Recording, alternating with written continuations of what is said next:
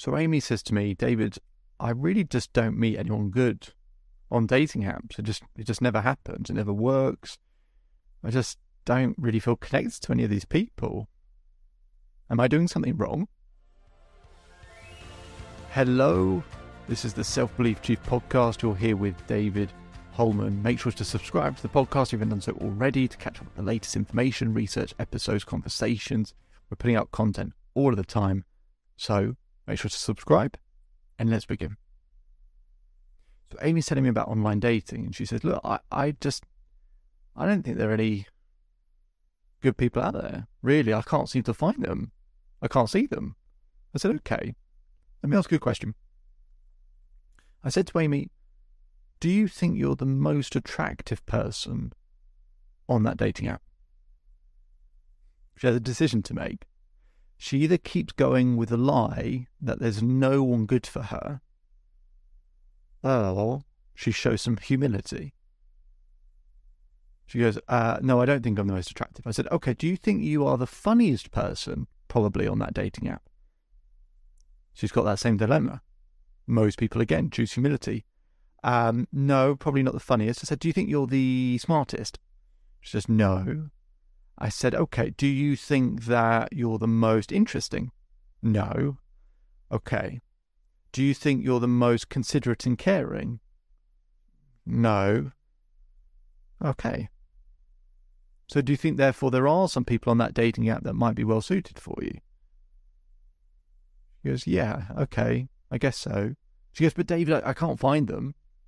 Now, Amy's that example. Other people's example where all the people that they do think are better than them on that dating app, they just can't seem to connect with them, right? So there's people in both categories, right? Depends where you are. In Amy's case, she's sort of making up this thing in her mind that there's no good people on the dating app. It's not that there aren't good people. It's just that the connection, communication isn't being done the right way. And part of the issue, sort of no fault of our own, is in science and research, they find that when you meet someone in real life that you find attractive, you get this kind of oxytocin rush in the body. That sort of butterfly feeling. And that's really important part of attraction. That's a really important part of attraction. And on an online dating app, they find you don't get it in the same way. The reason being is because when you connect, you kind of know you like each other to a certain extent. It feels a little bit artificial. Usually kind of messaging each other back and forth so there isn't that same warmth and feeling. So it makes people a little bit kind of hesitant. So how do we create that oxytocin rush? Because that's ultimately what we're trying to do here. And how do we attract better quality people? Better quality for what we want is a better way of putting it. So I ask Amy, so who's your ideal partner? She goes, someone tall and maybe they're, I don't know, they're caring. I said, stop. I said, if you don't know the answer to that question, how do you know what to write in an online profile? She goes, well, I've written down everything that I like. I said, that's the issue. You want to find the intersection between what you want and what your ideal partner wants to hear. Because people tend to write an online profile based on everything that they want. It's not inherently bad, but bear in mind you're trying to market to someone else. So what you need to do, and what we need to do with Amy, was work out, and there's about 30 questions I use to help people work this out, to define their ideal partner. Because once you do that, you can then work out how to write a dating profile that ideal partner wants to hear, read, and see. Does that make sense? Because people don't appreciate what we value. They appreciate what they value. They want what they value. So we've got to give them what they value without compromising who we are and what we want. But what we're doing is defining what we want, who our ideal partner is. And then what would that person, based on all of that information, want to hear, read, and see? Because then, for example, I said to Amy, so let's look at some of the pictures you've used.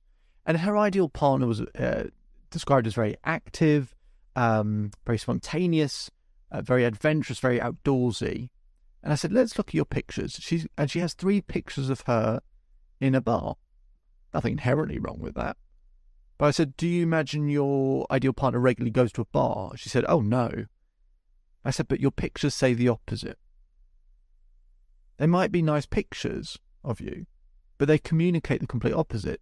An ideal partner who they don't want to necessarily meet someone who regularly goes to a bar, just in this example, they're seeing that you regularly seem to go to a bar as half your pictures. So it makes them go, not so sure, because it's not exactly what they want. So every single part we then communicate in a way which appeals to them based on, the person we've described, so that actually they kind of, as a bit of a checklist when they're going through profile, they're going, yes, and they kind of go, it's like the person's in my head. They understand me better than me. Now, that might be almost slightly too idealistic, but actually, that's the feeling we're trying to get to and trying to create. Because imagine if someone did that for you, how amazing, how great that would feel. Feel great, wouldn't it?